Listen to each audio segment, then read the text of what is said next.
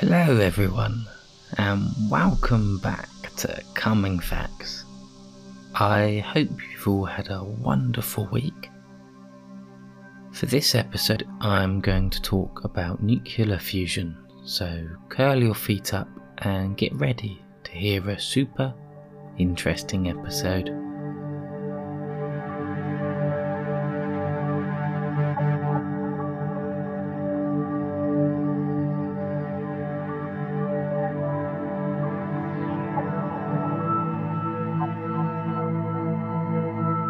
"500 years ago, the Aztecs believed that the sun and all of its energy had to be maintained by blood from human sacrifices.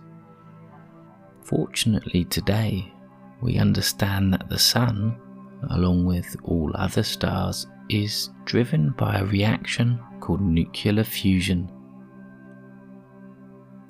I discussed fusion during the sun episode, didn't take the time to explain in detail how it works, so I am going to explain it now. Hydrogen, heated to very high temperatures, changes from a gas to a plasma in which the negatively charged electrons are separated from the positively charged nuclei of the hydrogen atoms. Then, under normal conditions, the strongly repulsive electrostatic forces between the positively charged hydrogen nuclei would prevent any nuclei from getting close enough together to collide. However, if the conditions are extreme, such as the extreme temperatures and pressures inside the sun, the nuclei can overcome the electrostatic forces to the extent that they come very close to each other.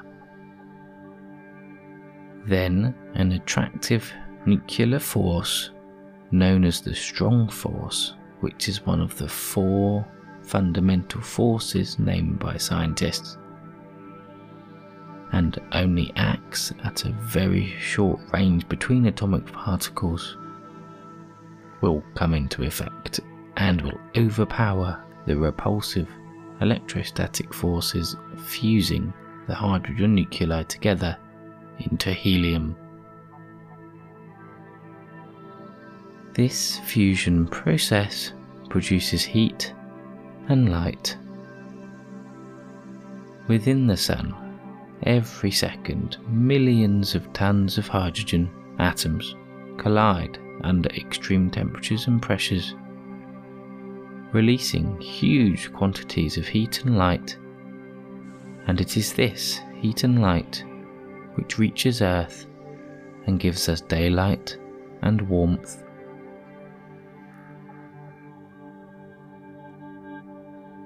Today, it is not the inner workings of nuclear fusion which actually occupies scientists. Instead, scientists are more interested in trying to replicate nuclear fusion on Earth by building small suns, sort of suns in a box. If we were able to create these suns in a box, i.e. nuclear fusion reactors, it could provide virtually limitless, safe, as there is no danger of explosions, environmentally clean, and affordable energy to meet the world's energy demands. However, the extreme conditions required to achieve fusion are difficult to produce at low cost. Indeed, the main challenge of nuclear fusion is to heat and pressurize the fuel at low energy costs, so that more energy is released through fusion reactions than is used to keep the reaction stable and contained.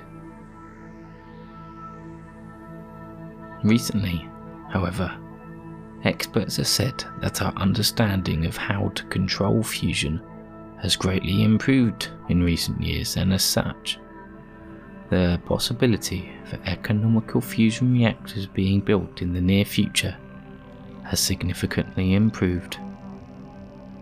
Consequently, the UK has invested more than £200 million in fusion energy since November 2019. One of the biggest global projects right now is the International Thermonuclear Experimental Reactor, or ITER project, which involves cooperation from 35 countries including the UK, and right now is constructing a huge test reactor in southern France. They're currently hoping to have a demonstrable fusion power plant running by 2050. Whilst many governments are trying to get ITER off the ground, many other countries are driving ahead with their own plans too, with China, India, Russia and the US all investing heavily in their own nuclear fusion projects. In addition to ITER, another big project in the UK is that based at Culham in Oxfordshire, who are aiming to develop designs for fusion power using a spherical tokamak for energy production. The name tokamak is given to a device which uses powerful magnetic fields to confine and control plasma.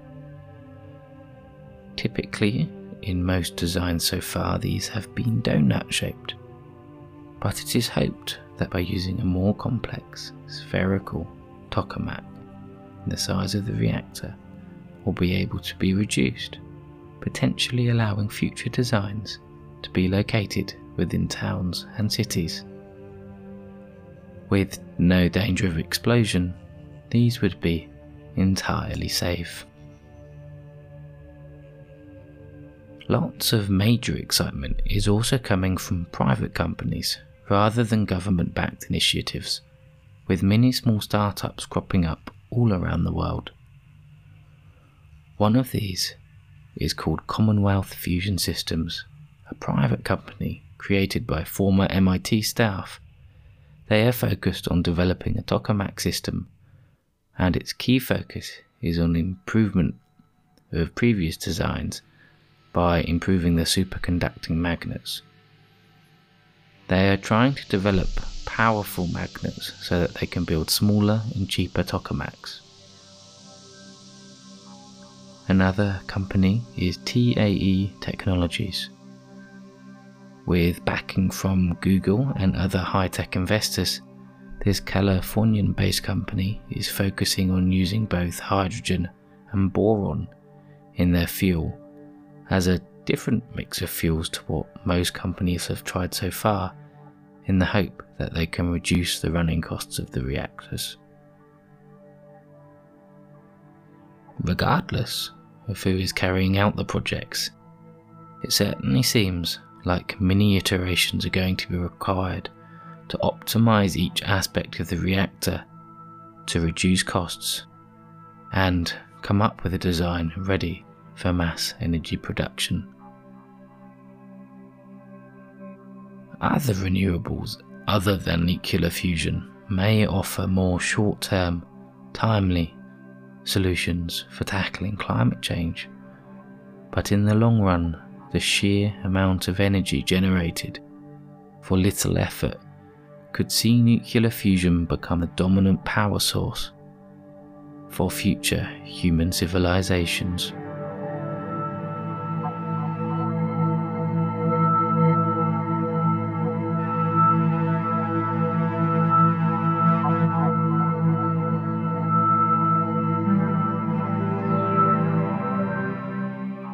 Thank you for listening, everyone. That was really interesting, actually. I learnt some new stuff about nuclear fusion I didn't learn before. I'll be back soon with the latest episode. The music today is called Deja Vu and is by George Sundancer. For the full attribution and URL to his site, please see the comments below. I have used his music with his full permission. Thanks a lot. Goodbye.